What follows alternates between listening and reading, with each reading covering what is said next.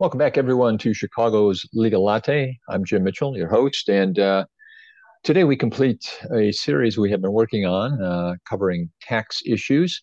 And we're joined from Lavelle Law by our managing partner, Ted McGinn, and shareholder Timothy Hughes. They have been a part of this series all along and sharing with us information on the tax process. First of all, gentlemen, both of you, thank you for being here. Good to see you again. Hey, Jim, thanks for having me. Good seeing you, Jim. Absolutely. Nice to talk. We talked about audits, our first conversation, tax debt last time around, and today we sort of bring the process to a conclusion. Again, focusing on people who, or companies who have an issue with the IRS, have a tax debt. We talked about some of their options. So today, if we continue that conversation, they have a tax debt that needs to be met. If they cannot pay that, Tim, I know you work in this area quite a bit. Is bankruptcy an option? It can be for a taxpayer, depending upon the nature of the taxes, the age, and their economic situation. So bankruptcy can be a relief if it's the right type of taxes that can be dischargeable. Yeah, I would add that that's commonly not really readily known. I mean, I think most people feel taxes you can't discharge in bankruptcy, but as Tim mentioned, there are certain types of taxes depending on the nature of the tax, the age of the liabilities, where bankruptcy could be an option. And it's interesting you mentioned type of tax because in my head, and maybe other people assume, okay, my income tax, but what types of taxes are potentially eligible to be taken care of in a bankruptcy? You just listed it, Jim, but the other type of taxes that are not are what are called trust fund taxes. And if you don't know what they are, that doesn't mean necessarily that you don't have to worry about them. If you're involved in a small business or a company that has payroll tax issues, sales tax issues, it's something to be aware of. Yeah, basically, it's taxes that are withheld by some other party, usually an employee or, as Tim mentioned, sales tax, a customer. So the business withholds that tax, and it's their obligation to remit those withheld taxes to either the IRS or the Department of Revenue or whatever state agency. And those individuals that don't do that, certain individuals could be held liable, and that's called a trust fund tax. And if you have a trust fund tax, a bankruptcy is not going to help you there. That's non-dischargeable in bankruptcy. So when we talk about those which are eligible and can be discharged, income tax then being our list, if someone is currently unable to pay a bill, can the IRS force them to file bankruptcy, or is that only a choice that the taxpayer would make? For an individual with one tax year, the IRS is not going to file an involuntary bankruptcy to get them to pay. Circumstances may lead them to file bankruptcy, but if that one tax year is the most current year, a good bankruptcy attorney is going to tell them don't file because it's not old enough to be dischargeable. All right, let's talk about some of the criteria that you had mentioned that under certain conditions, certain requirements need to be met for it to be dischargeable. Can you kind of give us an overview there? Sure. There's 4 criteria. 3 of them are quite objective. It's black and white whether you meet it or not. The 4th one is a gut check. First one is the tax year has to be older than 3 years. So 2018 was due April 15th of 19, add 3 years, we're there. So 18, even if it was filed on an extension, that took you to October 15th of 2019, adding 3 years. We just passed it a month and a half ago. If you never filed the tax return, that's a problem. The tax return has to be filed at least 2 years prior to the bankruptcy filing. And then a third objective standard is the tax has to be assessed for more than 240 days prior to the bankruptcy filing. So those 3 are quite objective. We pull transcripts from the IRS and confirm the facts that you meet steps 1, 2, and 3. The 4th factor is you know it when you see it. That the liability was not accrued as a part of trying to defraud the government. So if you have 15 years of taxes and make 6-7 figures a year and haven't paid a dime in that period of time, more than likely it's not going to be dischargeable.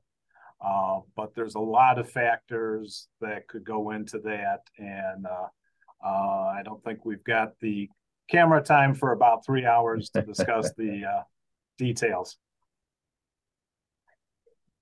Now, when you talk about these being discharged, is it always a sort of a what we call a binary? Is it yes or no? Is it 100% or none? How does that get factored?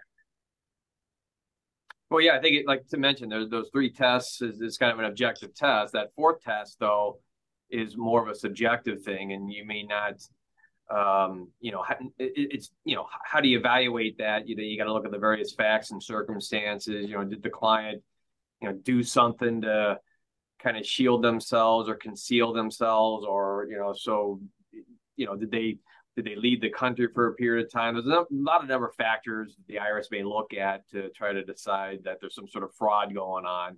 But the other tests, as Tim mentioned, are pretty objective. And do we find that we've been talking in this series about taxes in particular, but in terms of filing bankruptcy, are taxes usually just one of a number of debts that people have that this is going to just accumulate and they're not paying their taxes because they don't have money to pay other things? Or do you often find people who are okay everywhere else, but they just have a tax? Well, I would say typically clients who are in that situation often may have other debt issues that may be pushing them towards the bankruptcy. As we talked about in the prior segment of this series, we talked about an offer and compromise program. That's a function of a taxpayer's net worth. If they don't have a lot of assets, you can typically do an offer and compromise with the IRS, satisfy that liability for a relatively small number. Bankruptcy is something that the taxpayer may consider if they have a lot of other debt, a lot of credit card debt, maybe medical bills, other creditor issues, and that's where a bankruptcy may be an attractive option. Tim, you may want to talk about you can only file a Chapter 7 bankruptcy so many times, or you can't file, and so an individual may want to keep that bankruptcy as a possibility if they can work it out in other ways. Yeah, there's 2 types of bankruptcies, 7 and 13. Usually people want to file a 7 because there's no ongoing payment and it's quick and simple, under about 120 days in and out. But depending upon income, mix of debt, and assets, they may have to go into a 13. And as Ted mentioned, they could have debt with credit card companies and secured creditors, where maybe a 7 wouldn't work so well, and they can't cut a deal or an installment agreement with the IRS because the IRS doesn't like the expenses and this and that. So a 13 could force a payment plan on them. Well, let's talk. You had both shared information, particularly in our second episode, and when we were talking about tax debt, or the role Lavelle law can play, that a good attorney, how they get involved and assist through that process. What about when it is time for a bankruptcy filing? Talk about what you will do with a client to kind of guide them through the decision and then the process.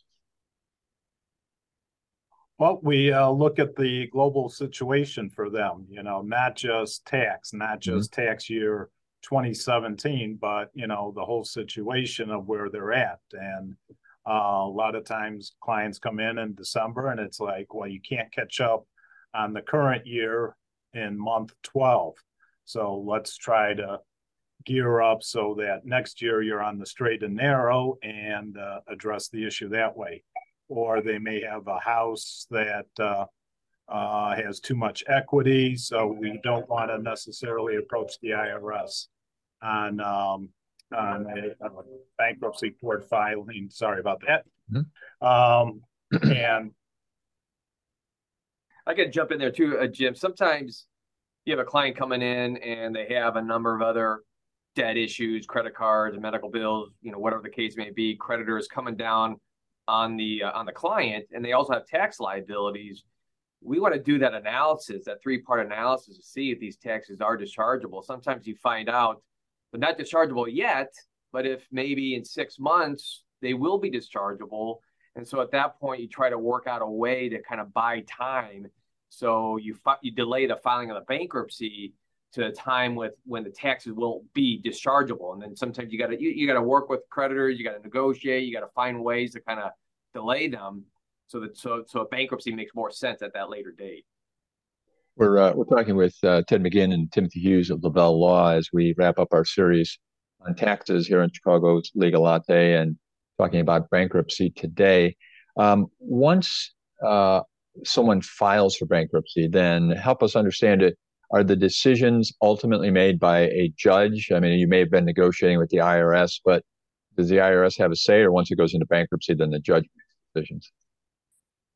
The judge will have a order of discharge entered that essentially says you're discharged of all dischargeable debt.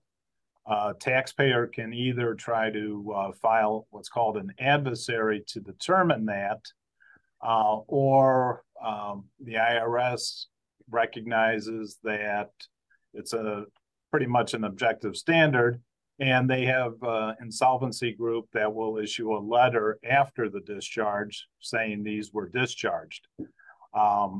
If there's a lien, we don't have enough time to get into that, but if there's a problem that the IRS says, no, we disagree with the analysis, a debtor can reopen their bankruptcy to file an adversary and litigate it that way. But our office's experience is that the insolvency group agrees with us most of the time. So there's not that need for a lawsuit without an adversary that's trying to say there's non-dischargeable taxes.